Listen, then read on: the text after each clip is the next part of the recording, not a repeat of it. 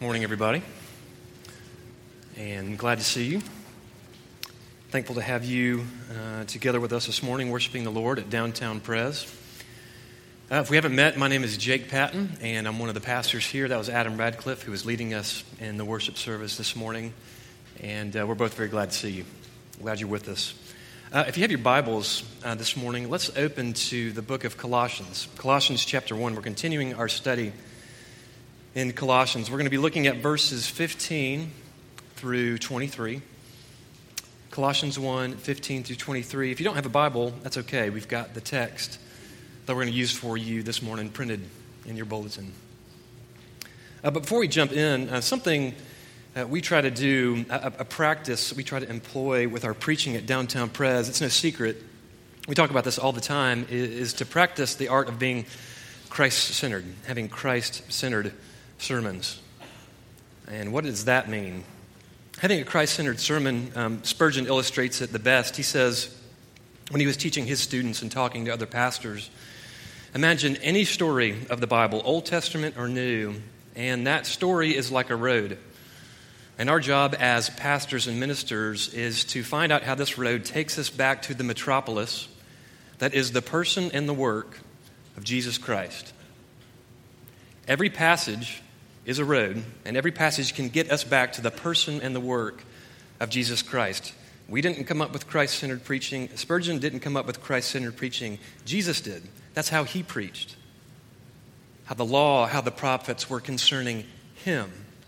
And so that's how we do it. But sometimes, in all honesty, the text that we're looking at takes a lot of walking.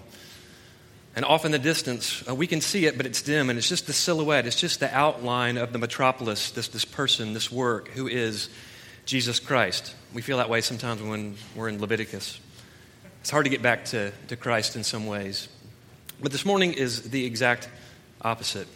And from the beginning of this verse, we find ourselves in no rural narrative, no rural story, no rural path. We are in the heart of Metropolis itself. We're on Main Street.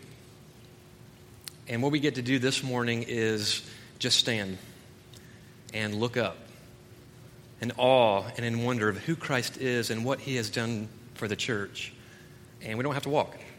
We're already there. So with that in mind, let's look at Christ and his work together from Paul in Colossians chapter 1, beginning in verse 15. This is the word of the Lord. He is the image of the invisible God, the firstborn of all creation.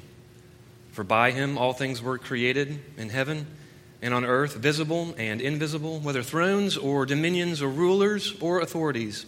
All things were created through him and for him. And he is before all things.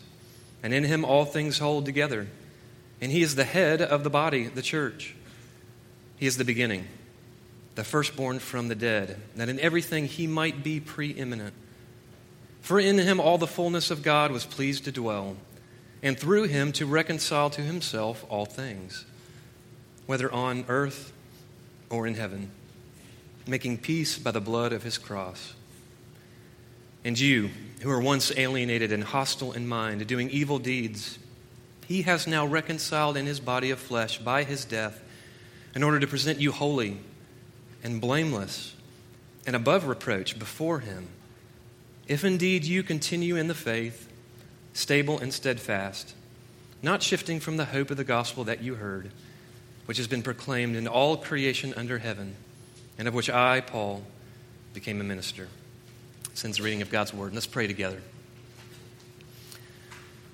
Our Lord God, would the words of my mouth and the meditations of all of our hearts be pleasing in your sight. You, O Lord, who are our rock and our Redeemer. We ask this in the matchless name of Christ, our brother. Amen. Now, over the years, there's been a number of products and a number of inventions that with them had a lot of hype. A lot of money went into it, a lot of marketing, a lot of talk, a lot of hype. I was reading an article in a business journal about some of these very, very wildly popular inventions that just couldn't live up to the hype. They never made it. One from more recent history. You remember Google Glass? It's like a smartphone for your face. Didn't live up to the hype, did it? It came and it went. It was supposed to be the next thing after the iPhone. For some of the more older folks in the room, you remember New Coke from the 80s? 1985, Coke decided it was going to scrap its old recipe, and they spent like $5 million on this like national taste test, and everybody agreed the new Coke tasted better than the old Coke, so they decided to roll out with this new product. But truth be told, it only lasted 78 days on the shelves. There was such an uproar and such an uprising. So they had to scrap it, and they had to go back to the old recipe. Just a small $35 million mistake by Coke. No big deal. A lot of hype, a lot of money. It just couldn't live up to the hype. We could go on. We're already thinking of some in our own head. Segways we're supposed to do to cars what cars did to the horse-drawn carriage or buggy, right? It's supposed to revolutionize transportation. We don't use Segways anymore, right? Remember laser discs? Those were supposed to be the new thing, right? But those went away. What are all of these products that failed? What did they share in common, right? They all had hype. They were all marketed heavily. They all had money behind them. Why did they fail? They just couldn't live up to the hype. They couldn't do what the marketers said it could do. They just couldn't live up to it. Now, we can, if we want, we can look at Colossians 1 in this same way. What Paul here is doing with the person and the work of Christ is he is putting his own marketing and his spin on who this man is and what he has done. And there's a lot of hype behind it. And so when we start to hear the things that we're about to hear regarding Jesus, who he is and what he does, like the Colossians, what we have to ask ourselves is can Jesus really live up to what Paul says he can do? Can Jesus live up to this hype? Is he really who the gospel says he is? And so I want to look at these together. My 3 points this morning, very simple, all with the letter P. It was accidental. I want to look at Christ's position. I want to look at his power and then his purpose. Christ's position, his power, and his purpose. Well, first, his position. I think it's fair to say that many of us here in this room, we have and we share a number of titles and a number of positions, more than just one. For example, on one hand, I am a son. I am the biological son of Bob and Jennifer Patton. But at the same time, I am also a father. I'm the father to Lacey, Luke, Aubrey, and Brooke. I'm fully both, and I am fully both at the same time, just as some of you in this room are both a daughter and a mother. At the same time, one is not at the expense of the other. You are fully and fully both at all times.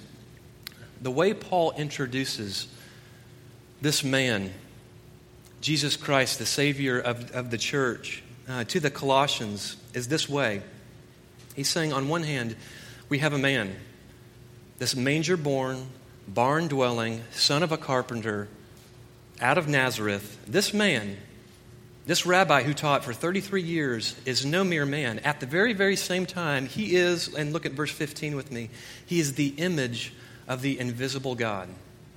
So on one hand, he's a human just like you and me, but on the other hand, he's entirely different. He is God.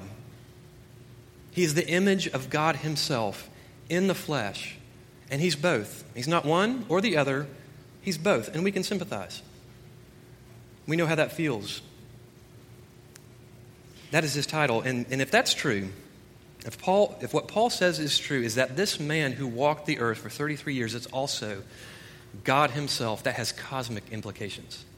Cosmic implications. That must mean that this man, the son of Mary, is the heir. A couple things here. Look at verse 15. The second part of that verse after the comma. Paul calls Jesus the firstborn of all creation. What does it mean to be the firstborn of all creation? If you're a first century Jew and you got married and you had one child and that child was a son, that child is your sole heir. That means when you die, your son, your child gets everything. Your livestock, your goods, your land, your home. One person gets everything. What Paul here is not trying to say is that Jesus is somehow a creation of God the Father. No, this is a title for Jesus. He is the firstborn, meaning what? That he is the heir. That Jesus gets or has all that God has. And what does God have? All of creation. If we could write up a deed, and the deed said, property, everything that was, everything that is, everything we can see, everything we can't see, every galaxy, every molecule, the sole proprietor and owner of everything, all creation, is one person. And at the bottom, the only name that is on that deed is Jesus Christ. He is the firstborn. He is the heir.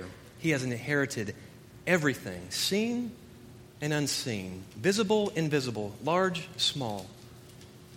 That is his title. He is heir. And Paul goes on. And there's many things we could talk about here, but we're only going to highlight 3. Paul says not only is he the heir, but he's also the king. Look at verse 16. For by him all things were created in heaven and on earth, visible and invisible, whether thrones or dominions or rulers or authorities, all things were created through him and for him.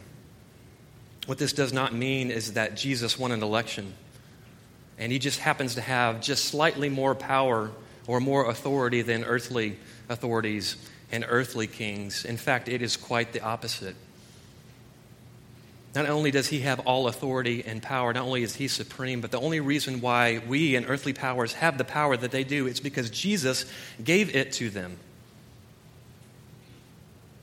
And what do you call someone who has so much power, such supreme authority that he can actually give power away to other people? He can give it and he can take it away. Who do you call that person? You call him the King of Kings, right? Because only the King of the Kings could do that. Only the real and supreme king could give power away and take it from others. Paul says this man who walked the earth for 33 years, he's the King of Kings. Not only does he own everything, but he's the king. Verse 18, Paul also calls him the beginning. Look at the second part of this verse, verse 18. He says, he is the beginning, the firstborn from the dead. Now, what does that mean? Lazarus, who was Jesus' friend, was not the only man in the New Testament to die and to be brought back to life, to be resurrected.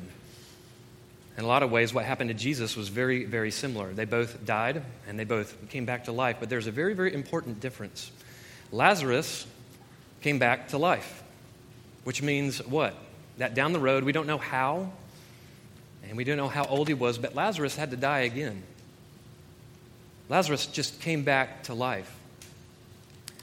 When Jesus died and when he was placed in the tomb, when he came back to life, he did not come back to life like Lazarus had it. He came back into what Paul calls here the resurrected life, the new life, the glorified life. In 1 Corinthians, Paul would call this body incorruptible. Right? Our bodies are corruptible. My knees are going out. I get tired easy. Our vision, we're starting to lose that. We're starting to lose our hearing. But this body that Jesus has, this new life that he is showing to all of creation, is something new, something we haven't seen before, something entirely different than what happened to Lazarus. This body is incorruptible. This is new life. And so Paul calls him, he says, he's the beginning, the firstborn of the resurrection from the dead. Telling us that those who are in Christ, those that follow Christ, those who die with him will also be raised into these new bodies like him. Kind of pointing us to what our bodies and what life is going to look and be like. He gives us hints. So if you are a man, but at the same time you are the heir, you're the King of Kings, you're the beginning, the firstborn over death, and then what that has to mean is that Jesus, this man, there's no going over his head, right? Sometimes if you're having a problem with your supervisor at work, what do? You go over his head. You go to your supervisor's supervisor. There is no going over Jesus' head. He has the pinnacle of positions. And he is in the pole position, and he holds that position alone. But we all know this. Position isn't everything, is it? You may have position, but that may not mean much. We're watching The Crown at our house, and I don't know all of the details, but this gets the point. The UK has a queen. That's pretty high up. You don't get much higher in position than the queen, but does she have all of the power? Not necessarily, right? UK has a prime minister as well. What Paul is trying to communicate to us is not only does Jesus have the pinnacle of positions, but he also has all of the power too. And he illustrates this in two ways. First, through creation. Look back at the first part of verse 16. Paul says that Jesus, this calloused-handed carpenter who shaped stone, who fashioned wood, verse 16, that by him all things were created. In other words, not only was he a carpenter on earth, but before we even understood what time was, just with his words, just with his whisper, just with the strike of his vocal cords, he caused everything we know and everything we see and everything we don't see into existence just by using his words. He spoke creation into existence. And what I suggest is that is a power that we, as human beings, cannot duplicate. And let me illustrate it this way. Here's the difference. There's a difference between creating and recreating. Only God can create. But what we can do is we can recreate. And here's how I'll illustrate the difference. Imagine we have a BMW sitting right here in the middle of our sanctuary. That steel that makes up the body and that steel that was crafted to make the frame, like we took that steel out of the earth, we refined it, right? We shaped it, we formed it, and we put it inside of this car to make a masterpiece, right? And it's not just the steel. The leather, where did that come from? That hide had to be tanned, had to be treated, had to be stained. The wood on the trim inside, we had to cut that, we had to stain it, we had to polish it. Even the tires themselves, where did the tires come from? We had to take petroleum out of the ground and make tires. Did we create a BMW?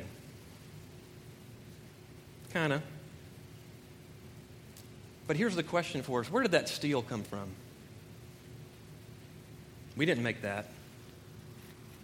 Where did that wood come from? Where did that leather come from? Where did that petroleum come from? God created that. He made that with just his word. So what have we done? We have taken what he has created and we've recreated it into magnificent things like BMWs, cars, buildings. Only God creates, but what we do is we recreate. And that's important because it reminds us of this great distinction. Although we have the power to recreate, there's only one person, Paul says, who has the supreme power to just use his words and just to speak things into existence. We've never been able to duplicate that, have we? We can't create out of nothing like Jesus did. He's separate. He's different than us. But not only is he the creator, he's also the preserver and the sustainer. It's one thing to create something, and it's another thing to preserve it. Remember the story of Frankenstein from high school? Dr. Frankenstein made a monster. He created a monster, but could he control it? No, he couldn't. But what Paul is saying here is not only is Jesus the creator of all things, but he's the sustainer, the preserver of all things. You look outside and it's a soggy, it's a gray morning, and Greenville is more like Brownville. Just not a lot of life in nature. But we don't dismay and we don't lose heart. Why? Because we know who the creator and the sustainer of the earth is. Jesus Christ. We know that in a couple months that things are going to green up. That blossoms are going to come back out. We're going to see flowers. We're going to see life again. Not because of Mother Nature, but because God has his hands, like we sing in the song. He's got the whole world in his hands. He's created it, and now he's preserving it. It's the reason why we're not spinning off into orbit, out into space. Why? Because God has his hands on all of creation, creating and preserving. if you have the pinnacle of positions, if you are at the top, and if you have a power that is unmatched, like the power to create out of nothing, the power to preserve what you create, what that means is that you are troubled by nothing and you are threatened by no one. If you have all of the power and you have all the position, that means nothing troubles you. No one threatens you, right? That's who Jesus is. He has the highest of positions, and he himself contains all power. Now, when we start to talk about position, and when we talk about power, we start to get a little nervous and even scared, and we should be, right? What happens to people when they have position and when they have power? What do they typically do with it? They abuse it, don't they? We have an adage for this. Absolute power corrupts absolutely. Right? It doesn't take long. Once someone is in position and they have all the power, they tend to use it poorly. It brings chaos and not peace. So the question for us this morning, if Jesus is who Paul says he is, if he has the highest position, if he has all the power, what is Jesus going to do with it? Is he going to be a tyrant like us? Is he going to use it for chaos, or is he going to use it for relief? And Paul says he uses it for relief. And I want to look at this in two ways. This is the last point, Christ's purpose. Imagine for a moment you're in school and your home class bell rings. It's 8 o'clock and you go sit down at your desk and your teacher says, first thing out of the bag, hey, just want y'all to know, the principal over the entire school is going to come sit in on our class all day. And there's an empty desk next to you, and you realize that the principal is coming to sit next to you. Or maybe you're in a business, and let's say this business is international. It's a big, large company. And without warning, you find out that the CEO is flying in, a helicopter's landing on the roof, and he's going to be shadowing you and your department all day, unannounced. Now, we're human beings, and if we're being honest, that scares the fool out of us when the boss shows up. When the boss comes close, that man who has position and that man who has power, that makes us very, very nervous. Why? Because we think he's coming to bring wrath. He's coming to shake things up. And we're scared. And what Paul says here is, yes, Jesus has position and he has power, but he's not coming to shake things up. He's not coming to bring chaos. He's coming to bring relief. And first, Paul talks about a relief through cleansing. Look at verse 20, the second part. Just this little phrase, making peace by the blood of his cross. Making peace by the blood of his cross. This is what we call the atonement. And, if you've been in church for a while, or maybe if you even haven't been in church, most people understand what the atonement is, which is we as human beings, when we show up at odds with God, and we do things that grieve him. We sin against him, and because of that, we deserve, and justly so, his wrath and punishment and death. But Jesus comes on the scene and says, what if I take the wrath that you deserve? I will take that punishment, and that's what Calvary is. God the Father pouring out his wrath, his retribution, satisfying his justice on Jesus, on the cross, on Calvary. That's why that event is so sobering and so brutal and so unfair. Jesus didn't deserve it. Why? So we could have the favor that he deserved in the Father's eyes. So that we could be looked upon as sons and daughters. So this enmity and this war that's between us and our Father, now we can have, as Paul says, we can have peace. Christ has made peace through the blood of his cross. That's called the atonement. And I'll admit, up until this point, I've preached this passage several times before. I have stopped here with the good news. But the good news gets better. Have you ever thought about this? Why is being clean so important? Why is there so much talk in the church and in Scripture about being cleansed, being whiter than snow? Why so much talk of cleansing? Think about it this way. Before you walk into a house, what do we all do? Don't we all scrape our feet on that welcome mat just outside the door? Why do we do that? Do we do that just because we like being clean? Or we like clean shoes? That may be part of it. But don't we scrape our shoes for the host? Don't we scrape our shoes for the inside of that house? Don't we scrape our shoes for the fellowship, the people that we're going to be with for their sake? Isn't that why we clean our shoes? What God says is, what fellowship does light have with darkness? And so before we come into this house of God, which contains many rooms, and at the door stands Jesus, we need new shoes. Why? Because God's a neat freak? Because we just like the feeling of being clean? No, it's because light and dark have no fellowship with one another. We have to be cleansed if we're going to be one, if we're going to share life, if we're going to be a people. A cleansing has to happen if there's going to be fellowship and oneness and unity. And I've missed that up until now, and I don't want you to miss it. Why does God want you to be clean? Why does he want me to be clean? Why does he want his people to be clean? It's not because he's a neat freak. It's because he wants to be one and have fellowship with you. This is what we call our doctrine, the union with Christ. In order to have union with Christ, in order to be one with him, there has to be a cleansing. Because light and dark don't mix. We have to be washed. And the good news of the gospel is that we are washed whiter than snow. I want to close with just a couple thoughts this morning. A couple things. Some of us this morning need to hear Paul's challenge in verse 23. He charges the Colossians to continue in the faith, which means they've heard it. It implies they've already believed it. But something has come on the radar. Something's blipped. Something's leading them astray, a false doctrine of some kind. We don't know exactly what that is. So he doesn't say believe the faith. He says continue in the faith.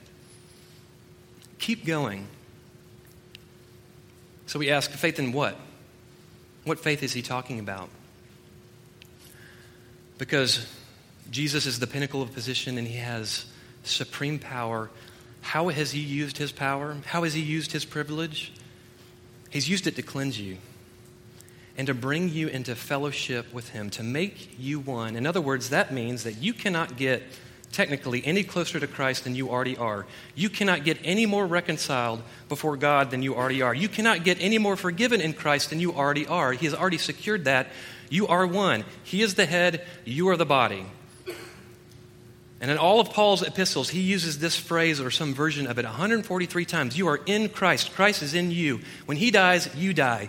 When he is raised from the dead, you will be raised from the dead. Where he goes, you will go. You are that one with him. And so to continue in the faith is to believe that, to act like it. See, this truth to us tends to stay kind of psychological and philosophical. We kind of stick it in our theological Rolodex and go, union with Christ, I've heard about that. I know what that is. It's not meant to be philosophical. It's meant to be practical. It's meant to be embodied and lived out. And the Colossians weren't doing that. They were struggling. And so do we. And it looks like this in our life. It's that pet sin that you struggle with. And at some point, you start to ask yourself,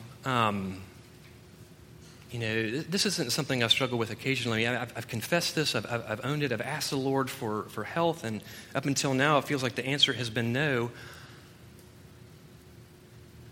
I feel unclean.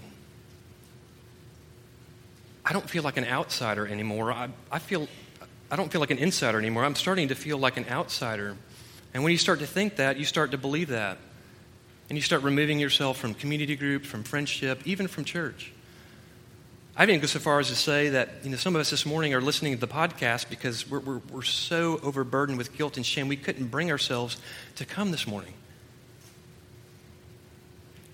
And what Paul says is continue in the faith. Act as if you are one with Christ, that you have been cleansed and you've been forgiven, and to remove ourselves from the presence of God and from the presence of his people. It's not to continue in the faith, it's to deny it. It's to forget it. It's to sit at the feet and sit under the counsel of the evil one, not the Lord Jesus Christ.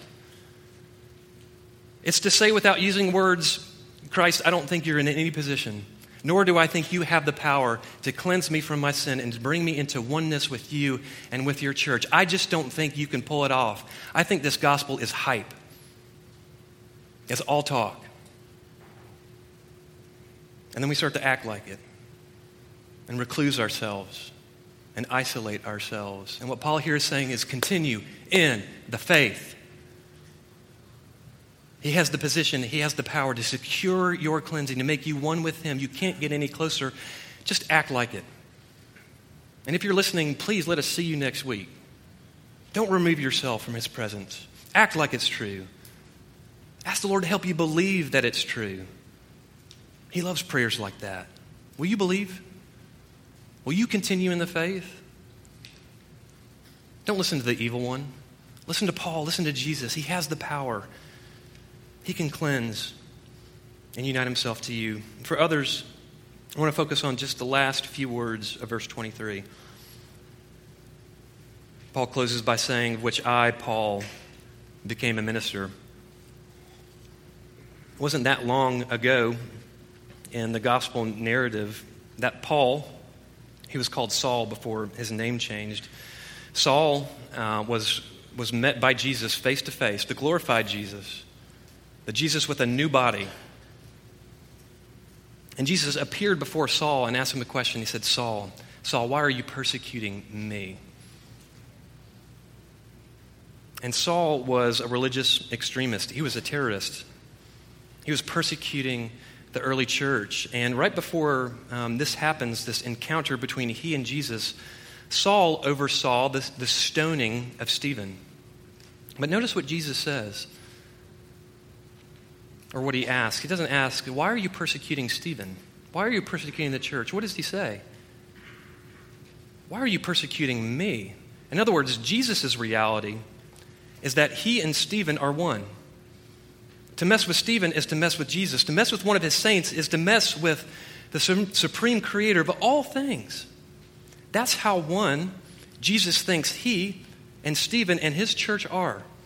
Not why are you persecuting Stephen? When you persecute him, you're persecuting me. This is between you and me, Saul. That's how one Christ thinks you, the church, and he truly is. And again, this was not that long ago. But now, how does Paul introduce himself in this passage? He's not a baby Christian. He's not a new convert. Who is he? Minister, elder, shepherd, captain who's helping advance this gospel, this kingdom of Jesus Christ. And here's the question for the rest of us this morning.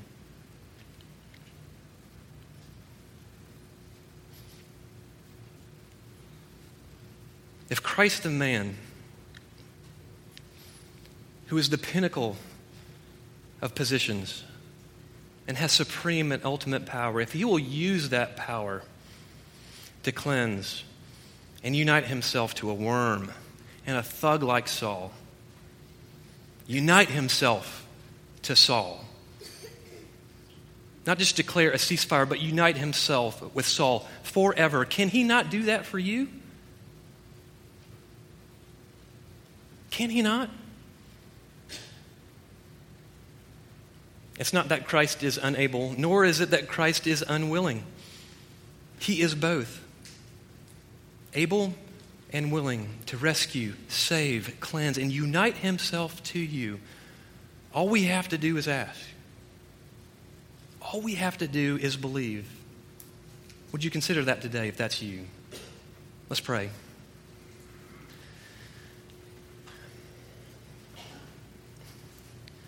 Father, we're thankful for the prayers that are all throughout Scripture.